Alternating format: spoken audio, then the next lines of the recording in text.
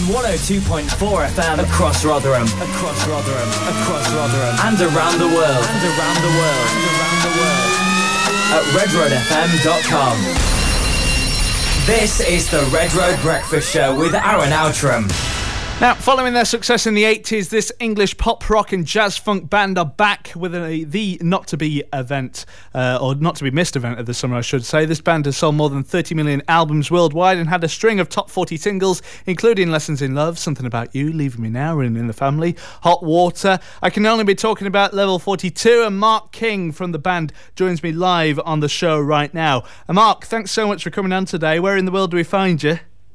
Yeah, I'm on the Isle of Wight, actually, at home, Isle of Wight boy, and a bit of a hangover after watching the football last night. Good old Leicester. Yes, pleased for them. That's right, yeah, it was a good match last night between Tottenham and Chelsea, and of course they've got the Premier League title wrapped up now, so but thanks for coming on today in a lovely part of the world. My as well. pleasure, mate. My pleasure. The Isle of Wight as well. Brilliant, so you're here to talk about your night at Doncaster Racecourse, which we'll get onto in a second, but okay. I've just got a question for you. Did you always want to become a singer? Was that always the main aim? Not really, Aaron, no. I would have loved to have been a drummer. When I was a kid, that's what I wanted to do, I think. And I think a lot of kids want to play the drums. It looks like the easy option, and you get to sit down for the whole show. And I started playing drums when I was about 5 years old, so to actually end up being the bass player and the singer in the band, it wasn't part of the plan at all, mate. But I mustn't grumble. It's been very good to me. Absolutely. Who was your inspiration then when you were growing up? What music did you listen to? What artists are you into now, in fact?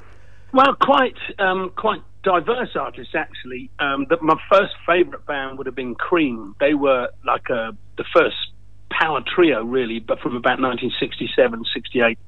And they featured, of course, Eric Clapton and the marvellous Jack Bruce, who I suppose in a lot of ways I've modelled myself on more than anybody else, because he was a singing bass player in the band, and the great Ginger Baker, of course, as well. So my first love was Cream, and then it sort of went on, definitely following the line of drummers. I got into Buddy Rich, but then I loved Jimi Hendrix too, and I think it was a good time to be growing up, Aaron, in the 1960s, because there were so many brilliant new things coming along that, people had never seen this stuff before, and of course jazz. You had the likes of Miles Davis, so there was a jazz fusion element was starting to cross over into rock, and then being followed by the 70s and the whole glam thing. I mean, it was a fantastic time for music, and a great time to be growing up and going on to become a musician myself. Yeah, I couldn't agree more with you there. Some great 60s music out there, which is still very popular today as well. I've seen, of course, you've done numerous tours all around the world. How would you describe the travelling aspect to the tours? Is it fun? Is it tiring? A bit of both? It's all of those things, really. It is. It's an amazing privilege to be able to travel the world and get up on stage and make a few people happy. That's a great thing to be able to do.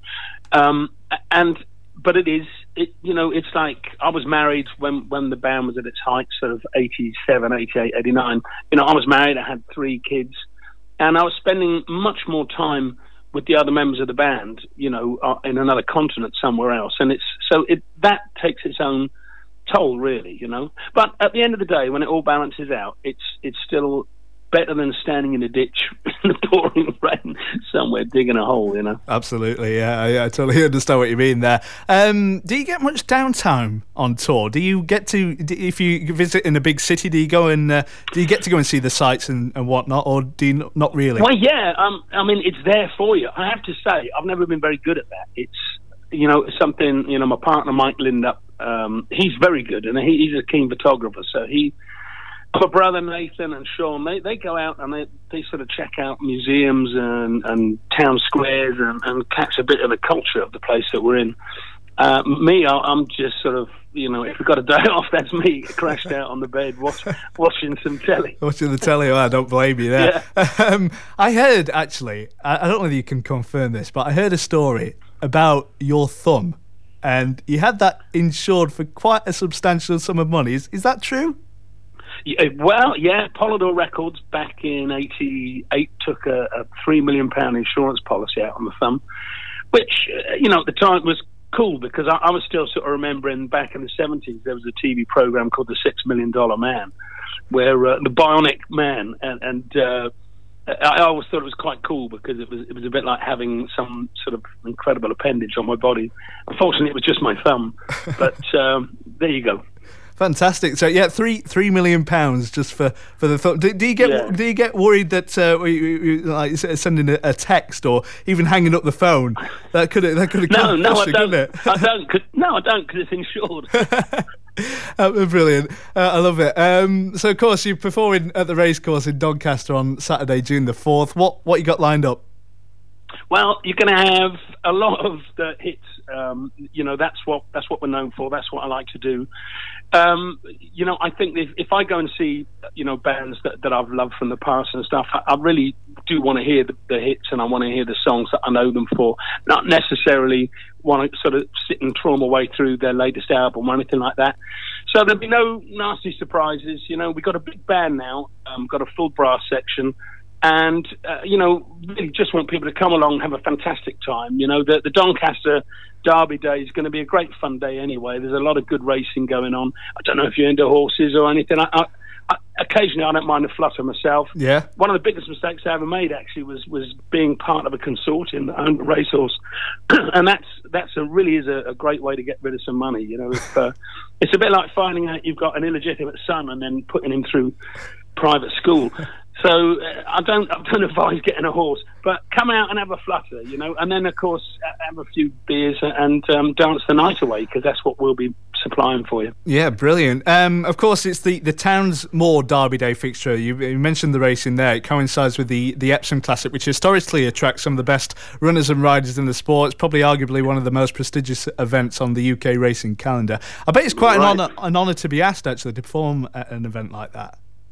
Yeah, it is, most certainly, because it is a sporting event, and I do like the sport, so it is, as you said, it's this isn't the first time we've done it, actually. We've played Royal Ascot before and Sandown Park, so it's great. It's very nice to be part of a big sporting event like this. Yeah, very pleased. Of course, you've done a number of tours as we touched on before. You've also supported some big artists too, and bands, of course, The Police, Madonna, Tina Turner, to name a few. Is there an added pressure when supporting artists like that? Well, you've got to sort of put a shift in, because just as thrilling it is when they actually invite you to go on tour, they could just as soon say, lads, you're not pulling your weight, we'll get somebody else. Yeah. So you have a duty to get up and, put a decent shift in.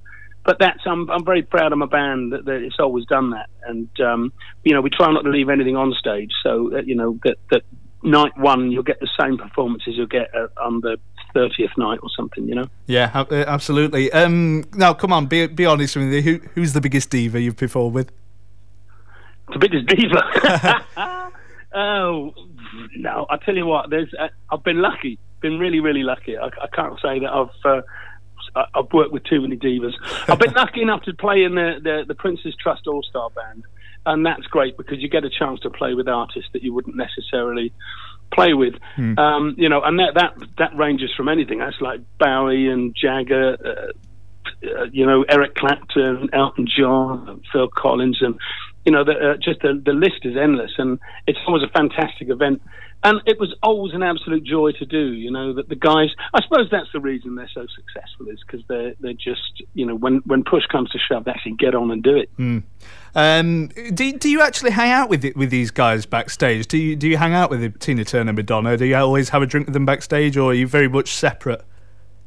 No, it depends. On the Prince's Trust shows, that was lovely because the sort of the house band and the artists all just used to hang out together, and they'd forever be dropping in your room, and you sit down and have a good old chinwag about whatever was going on.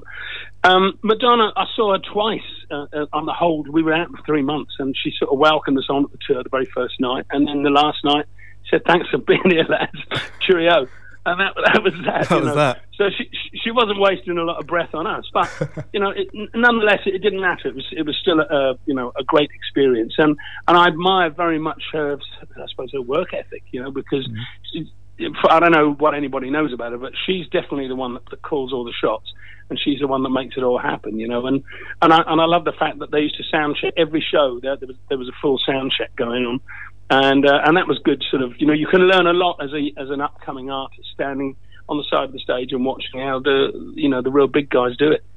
Absolutely. So let's get back to your night at Doncaster. Have you performed at the racecourse or in Doncaster before?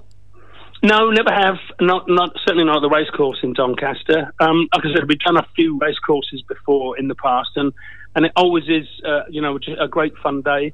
People come along. It's a great family day. That's the nice thing about the races and something like that, you know. And it's but anyway, looking forward to it. We're about a month away, I think, aren't we? Is it June the 4th? June the 4th. That's right. Yeah, that's right. It's going to be a good Saturday.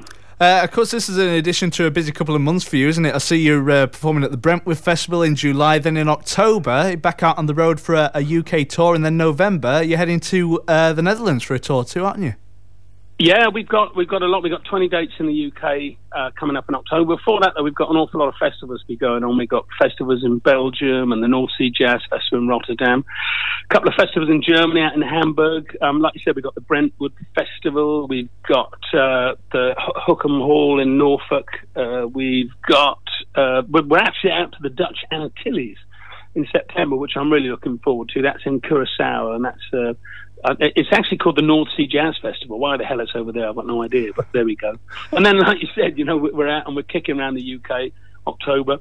Not sure where the nearest will be going to be coming up there, so I advise everybody to come and see it at Doncaster on the 4th, just in case. Yeah, definitely. Would you say the fan base varies in different countries?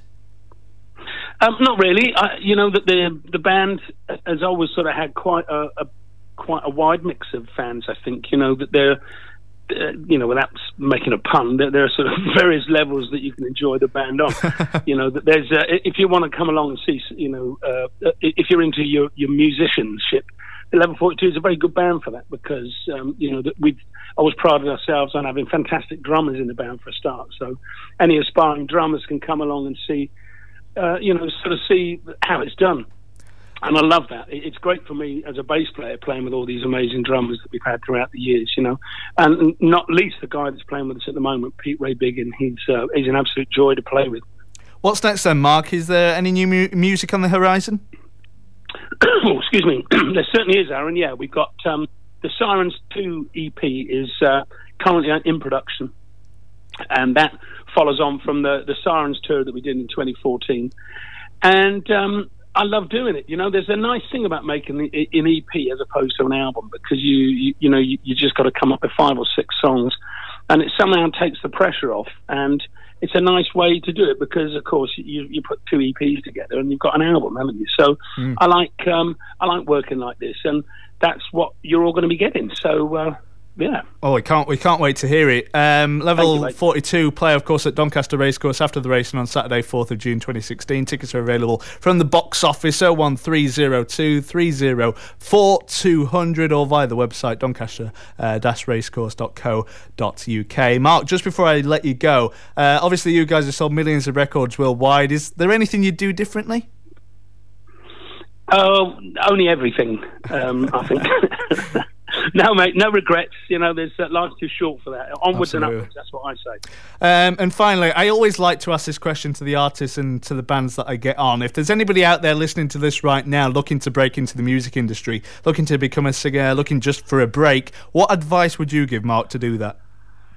Oh, believe in yourself. You know that when you start out, you're your biggest and your only advocate, probably. You know, so you've got to have a lot of faith in yourself, and you've got to be prepared to knuckle down and roll with it. You know, you've got to take some knocks, but just keep going. You know, if you really believe in yourself, then you'll make it. Thanks, Mark King from Level 42. An absolute pleasure to talk to you today. Thanks so much for coming on. All the best with the night in Doncaster and, of course, the tours as well, where you're going worldwide. And please come back and speak to us again soon. Thanks ever so much, Aaron. Nice talking to you, mate. No problem. Now. You too. Bye-bye.